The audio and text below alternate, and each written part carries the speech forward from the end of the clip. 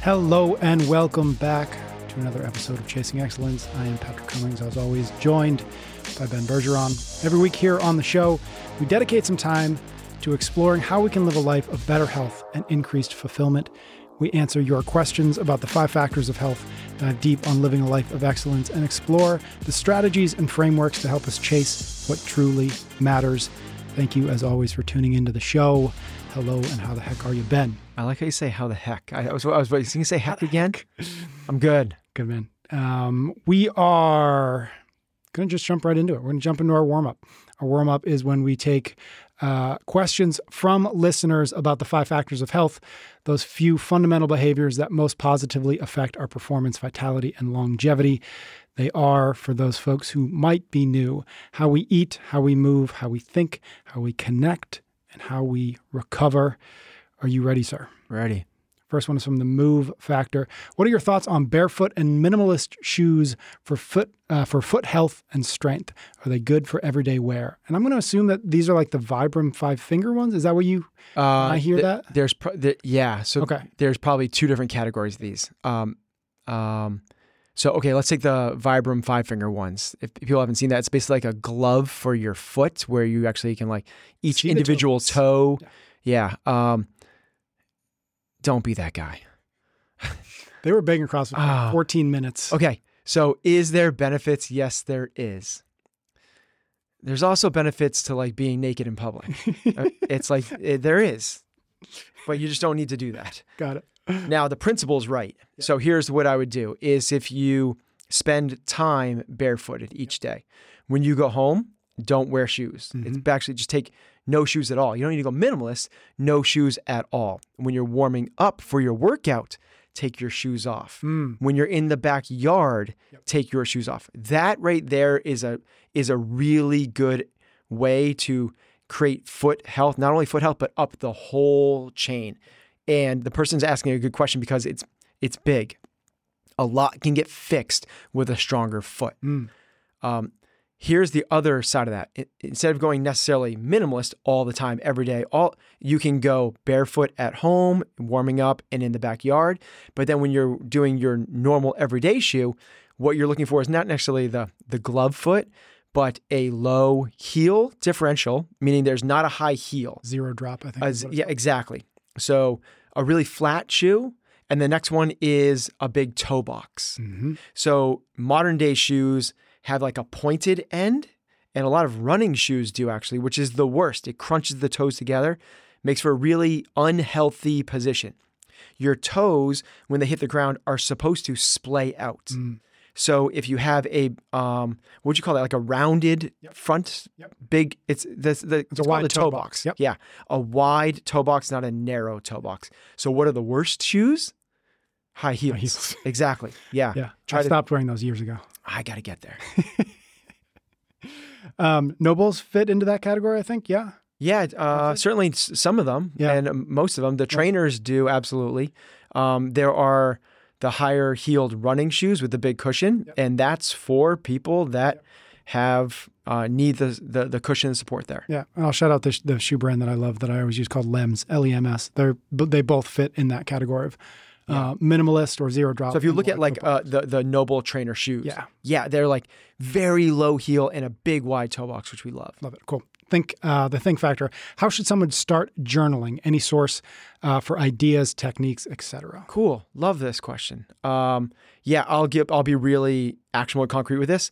The James Clear Habit Tracker Journal. I don't know exactly the real name of it. Okay. But it's the James. That's enough information. If you go James Clear Daily Journal, it'll pop up. Cool. Buy it. And it's so cool in terms of like he actually gives you all the different ways. He probably gives you a dozen different ways that you could actually put it into action. Mm-hmm. I'll share what I do, which is I track the key activities I want to be able to do throughout the week. I track one key thing that happened the previous day. And then I say one thing I'm grateful for, one thing I want to be intentional, I want to try to do that day. Mm-hmm. And then I read no more than 2 pages and I journal about what I write down a sentence to 5 about what I read. Love that. And we've talked about this. That's all morning, right? That's all in the morning. Yep. Got it. Cool. Next, Eat Factor. This is from John. My wife and I have been doing CrossFit for the past 6 years. In the same time, our children have been participating in the CrossFit Kids program.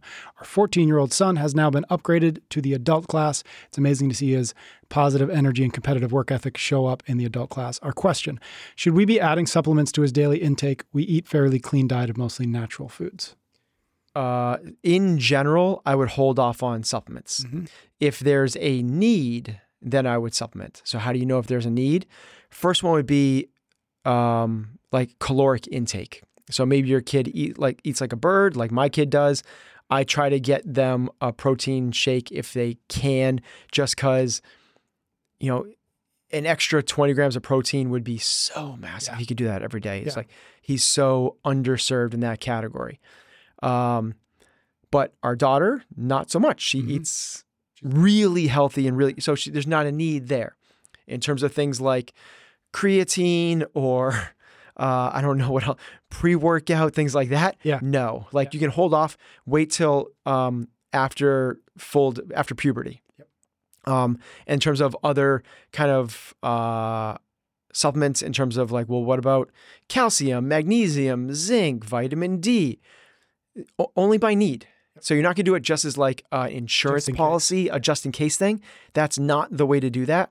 So what I would do is if you have a blood panel profile, only if things are way out of whack. If they're a little bit below, let it be. People develop at different times, different ways, different things. You don't need to. But if it's way low, if his vitamin D is off the charts low, then maybe because you live in Nova Scotia or whatever it is, then that might be a reason to do that. If the zinc is way, way low, then maybe. But if it's anywhere near norms, meaning even if it's 10% low, I would not. And then after puberty is where I would start to work on optimizing things like that. Got it. Recover. I'm currently recovering from pneumonia, which means no training for 4 to 5 weeks. I'm going to start deep breathing exercises next week and Tai Chi. But when I return to my gym, which exercises would be best to aid my recovery and which would be best to avoid? I'm a 48-year-old male, been CrossFitting for 3 years. I love that. Yeah. A breath practice and Tai Chi. Yeah.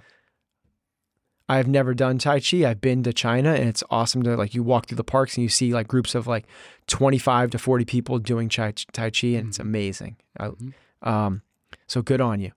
In terms of what exercises, when he gets back to the gym, what should he do? What should he avoid? Or avoid? Yeah, both. Nothing different than you were doing before. It's not a movement-based thing. It's an intensity-based thing. Got it. You can still do the highest intensity, like burpee box jumps and assault bike and rowing and running. You can do all those things.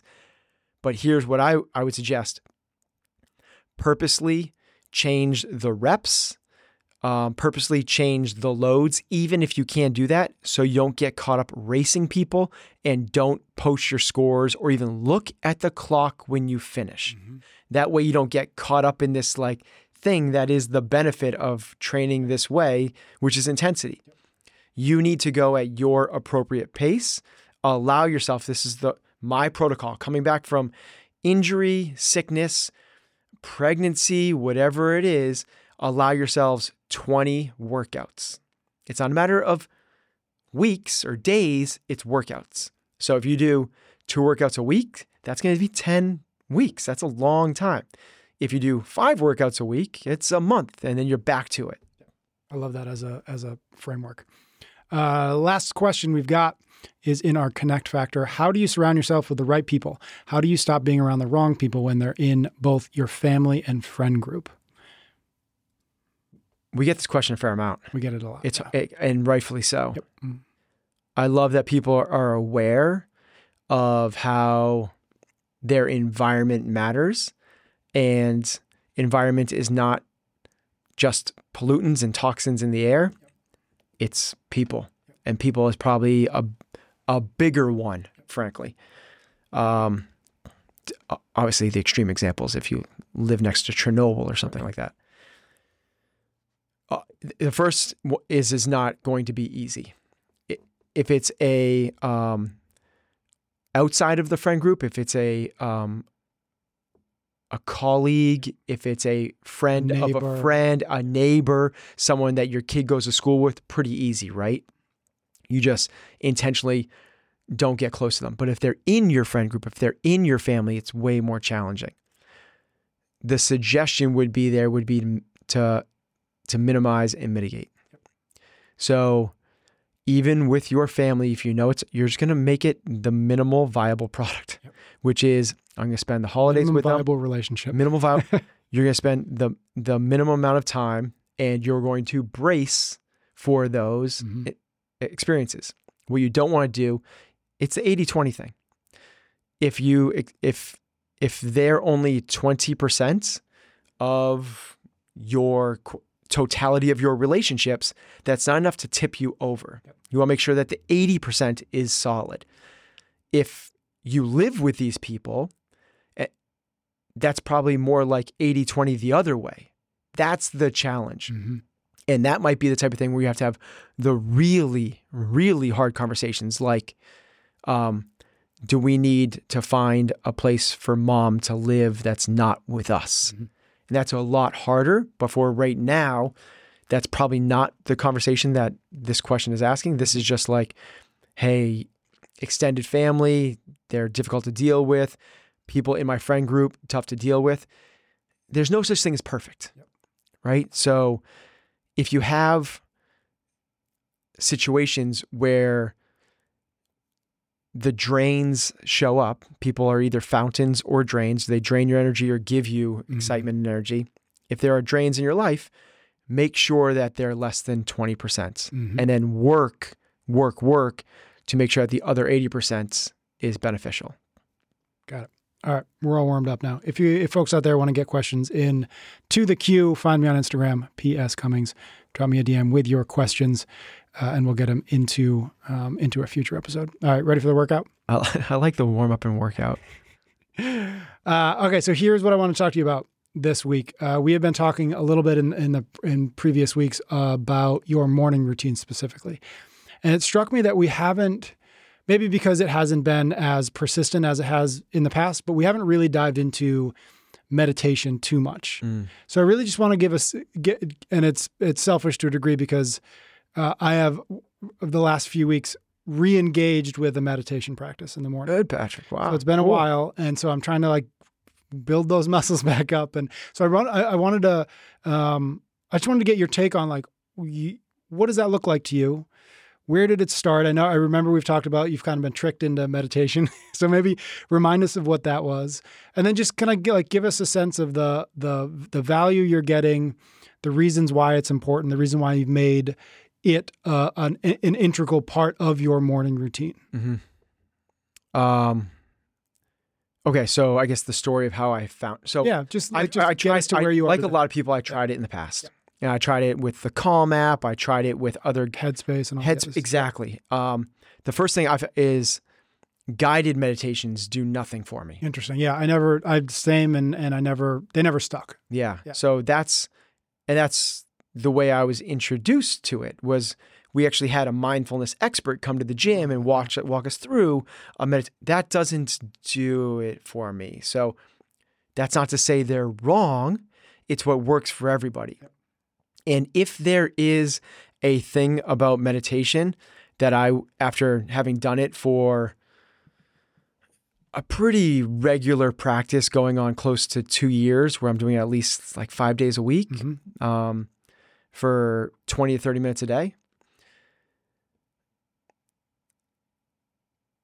there's going to be good ones and bad ones. Yeah. And the goal is not to empty your mind, which is what everyone thinks meditation is.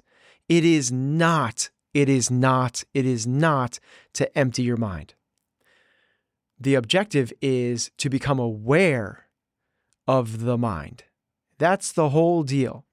And when your mind is going in chatter mode, and here's what ends up happening when people first start meditating, they get really uncomfortable with it because they go, whoa, when I sit quietly, all of a sudden, it's starts acting up like crazy. Yeah. And that's not what's happening.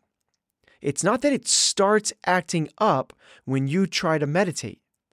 it's always acting up and you're becoming aware of it. Yeah.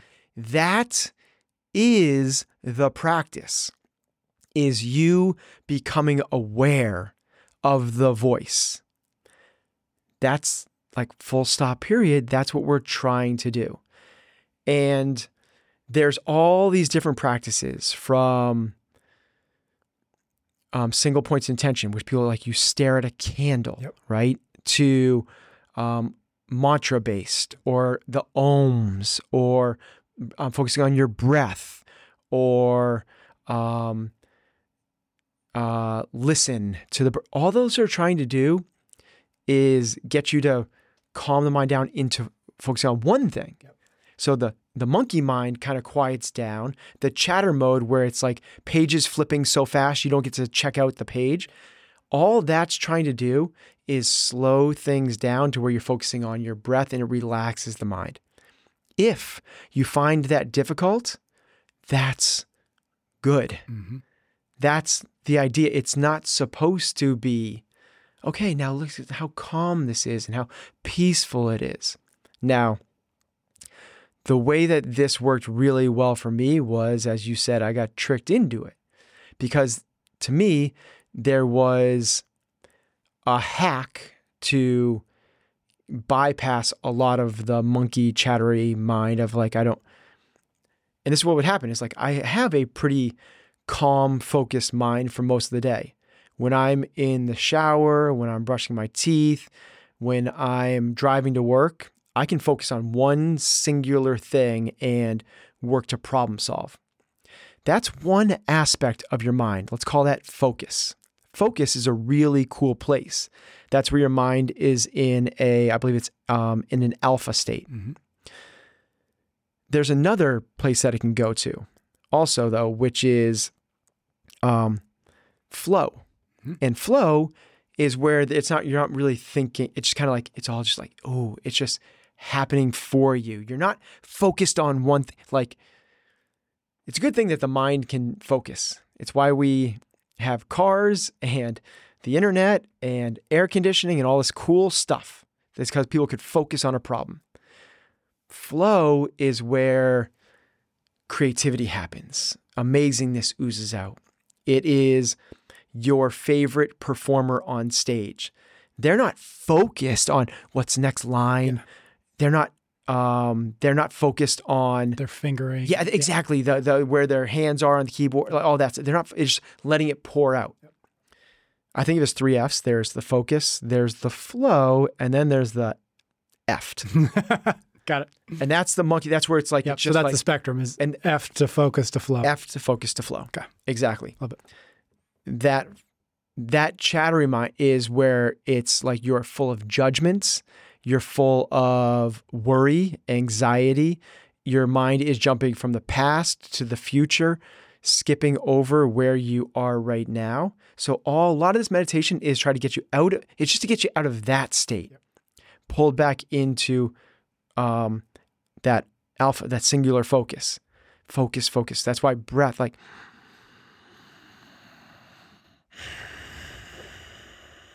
that Ujjayi breath where you're breathing in kind of that Darth Vader voice, mm-hmm. and you count for 5 seconds in, 5 seconds out.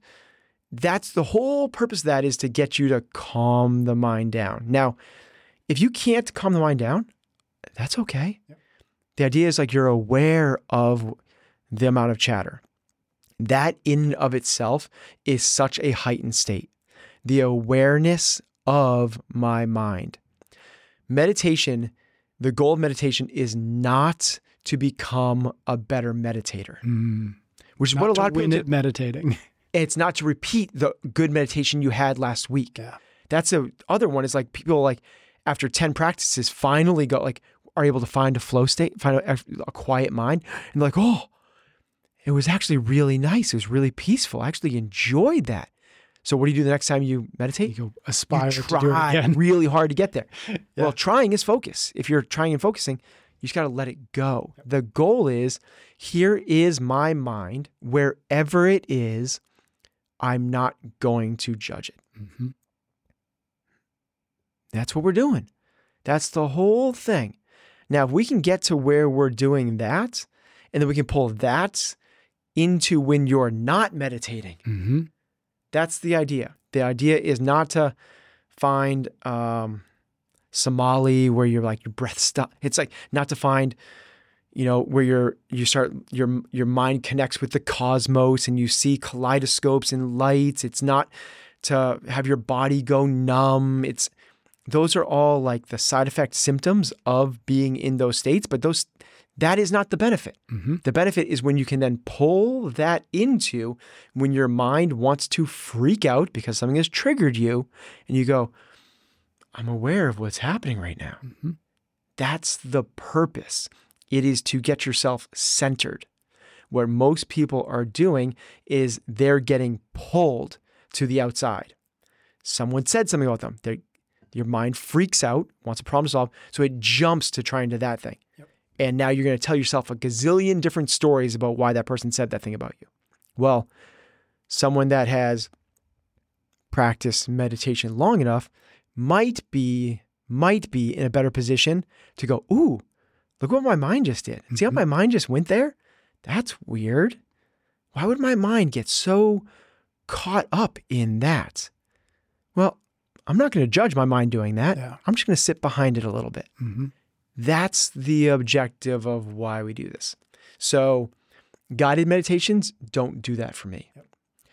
What got me to find that state was to do Wim Hof breathing. Yep. And Wim Hof breathing is just, it's like a cheat code to get into a deep meditative state. Yep. And what they do is they get you really hypoxic, lightheaded. Yep. And when you're there, the mind, it just kind of like, it kind of goes in this like, it doesn't sound like, but imagine just like this, like,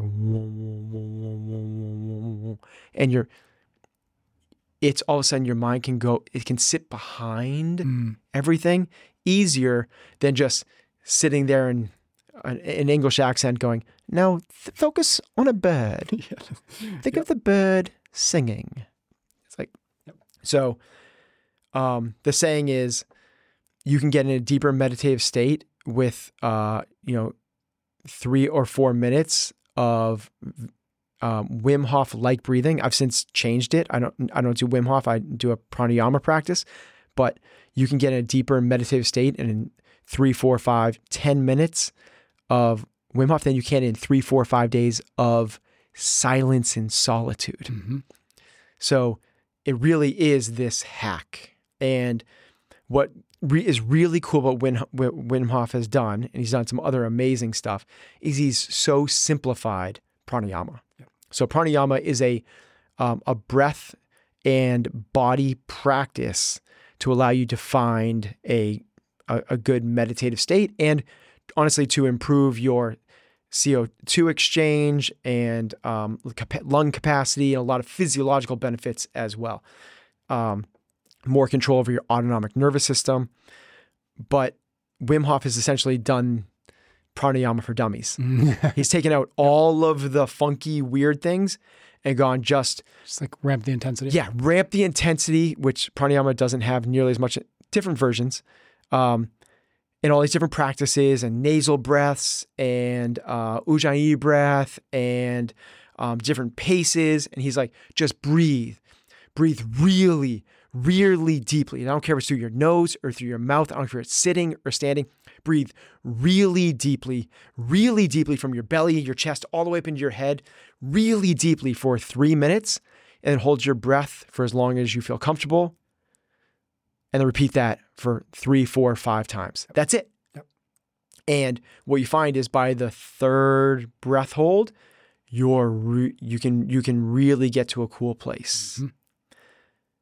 I never got to that cool place doing anything else. Mm-hmm. And when I found the cool place, I was like, this is neat. Then I was lucky enough to work with Tom Brady's pranayama breath coach, who's in the area, and worked with him for a 4 to 6 month period. And that's when I instilled that practice in my morning routine. It was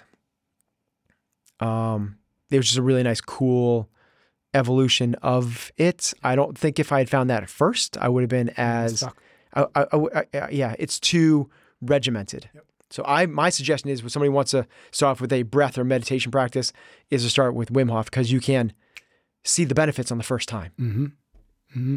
Talk to me a little bit about you had, which I think is really important, identified that the point is to be able to introduce or incorporate some of this, call it mindfulness, awareness, whatever, into everywhere else, into the traffic jam, into the stressful moment with the kid, into fill in the blank, right? The meeting that didn't go well.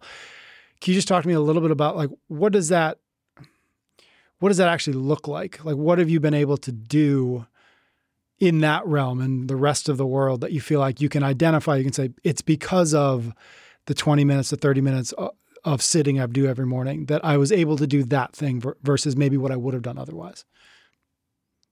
I don't know the answer to that, actually. I don't know if I can draw the exact, because maybe it's something else I've been doing in my life. But I do believe that the goal of meditating is not to become a better meditator. Right. It can't be that, right? It's got to transcend the actual practice.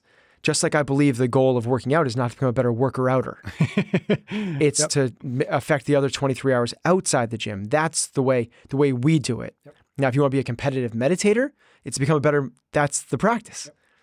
But that's not what I'm doing this for. To me, it's allowing yourself the space to be able to fall into that calm mind. Mm-hmm. And when you try really hard, it does the opposite. Mm-hmm. Now, that's not wrong. That's the thing that we're trying to do is remove the good and bad. We're trying to get away from labeling everything as good or bad. And when we meditate, if you're going like, this isn't it, I'm not there, that's the thing that's holding you back. So when we go, you go, okay, that actually me labeling this is me judging. So what is the definition of mindfulness? It's become this big word. Yeah. It's open-mindedness, positivity, and non-judgment. That's it. That's the whole thing about mindfulness. Well, let's just take that last one, like non-judgment. Yeah.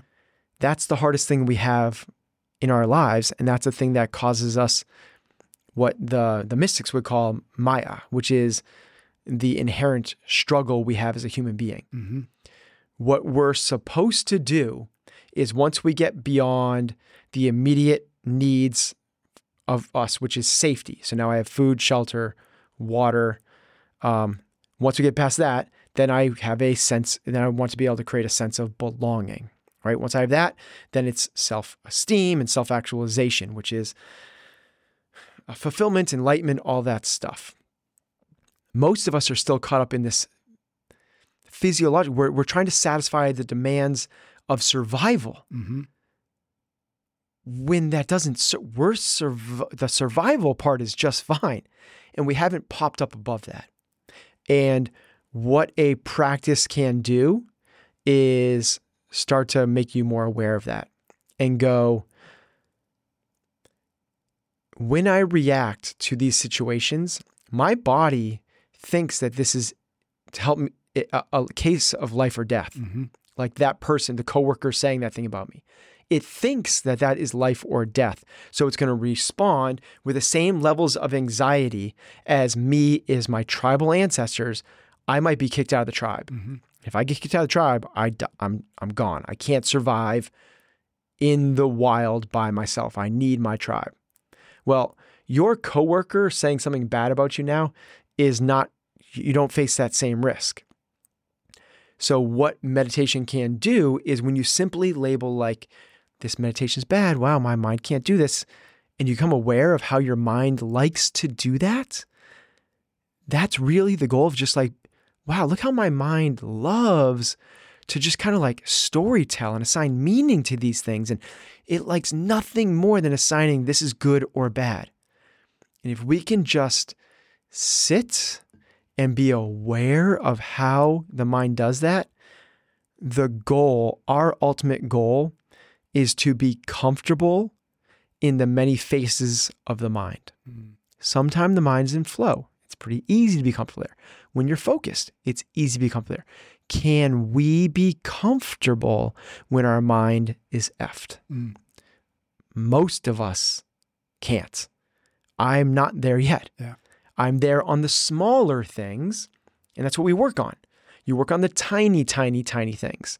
Like you burnt your toast. Like you burnt your toast. Okay, like does that send you in a fit of rage? Like we have lots of work to do. You go to a party and you see someone wearing the same dress as you. Does that make you embarrassed? Does that send you off the rocker? We have a lot of work to do. Or is it the middle things? Like you heard your coworker gossiping about you. Like your boss says you're not meeting expectations. Like where does your mind go there? Yep. Well, those are the medium. Like what can we, where's our threshold? Where are we in the evolution of our consciousness?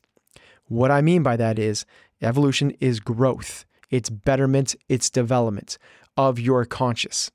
Most of us live pre-programmed, which means we are ultimate slaves. If I say something, I can trigger your reactions. I own you. That's not a great way to live. Instead, if we can become evolved consciously enough, we can recognize that that's happening. And that's all it is. Not unconscious, pre-programmed. I'm conscious enough to recognize, whoop, look how my mind goes there. That's really funny. That's weird how it does that. That one little thing made my mind go crazy. Meditation is a daily practice that helps us do that in the everyday world. That's the purpose of it. I love that. Cool. All right. Well, you've convinced me. I'm going to keep going. We're going to jump straight to our cool down because we've got to wrap this up. So cool down is just when we take, in this case, a rolled hopper talk and toss back and forth a particular question. And this one is actually from a listener. His name is Alexander. What are some common cues or questions you ask to help with decision-making or reframing beyond stuff like, is this aligned with my goal? You go. I'm going to go first. All right. So I've actually got, this is new for me. This is actually related to 12-hour walk, both specifically and stuff that I thought about as I was on the 12-hour walk. And so I came home, and these are not new questions to me. Certainly I didn't make up any of these questions, but these are 5 big questions. These are the 5 big questions that I've started to ask myself. Oh, you are prepared. Yeah, I don't know exactly what the frequency of asking myself or spending the time necessary to answer these are, but here are my 5 big questions. First, how do I define success? Second, what impact do I want to have? Third, what problem do I want to solve? Fourth, what is my personal Everest, which was the Collins question in the book? And fifth, what do I consider enough? So those are my 5 big questions. I want to unpack those, but those are great. Give them to us again. So how do I find success? Impact. What impact do I want to have? What problem do I want to solve? What's my personal Everest? And what do I consider? Okay, so what you're doing there is he's saying, like, how do I figure out how to make decisions? You're using 5 questions to make sure you are you're going back enough dominoes, right? You're not trying to figure out like this red. Yeah, this domino, do I want to have it go to the left or to the right? You're going back and going like, am I even on the right road? Like, is this the right path? I love that. Mine is incredibly similar, which is, I love the success one. That's a practice that I use with all of my athletes. Yeah. And it's very similar, but is at a really high level, what is the way I want to use my time? Like, there's only one thing that we know for sure, and that is that we have a limited amount of time here. I really think that's like the only thing that, like, and that might be true or not actually, but that's the working knowledge that we have. If we're working inside of that finite space, to me, the biggest question that we should always ask is, how do I want to be using that time? What should I be focusing on? And just a different way of doing the same thing that you just did is make sure it's not about, should I move to Montana or should I stay in Boston Or should I, it's not that type of a question. It's going like, well, let's ask the question before the question. You have to back up a few. And I think that's such a cool way to address any situation. Mm-hmm. If you're in business, it's not about which go-to-market strategy should we ask. It's like, what is our overall objective? And this is why defining who you are matters so much. When you know that, the other questions kind of like almost the solutions kind of present themselves. Yeah. Super cool. Love it. Thank you, my friend. That was great. Thank you to everybody out there listening. Thank you for your ratings and your reviews. And my one question or my one ask of you is, if this episode resonated with you, send it to a friend. Let them know you were thinking about them. Let them know that they might like this. It helps new folks find the show. And we always appreciate it. So thank you. Ben and I will be back next week for another episode of Chasing Excellence.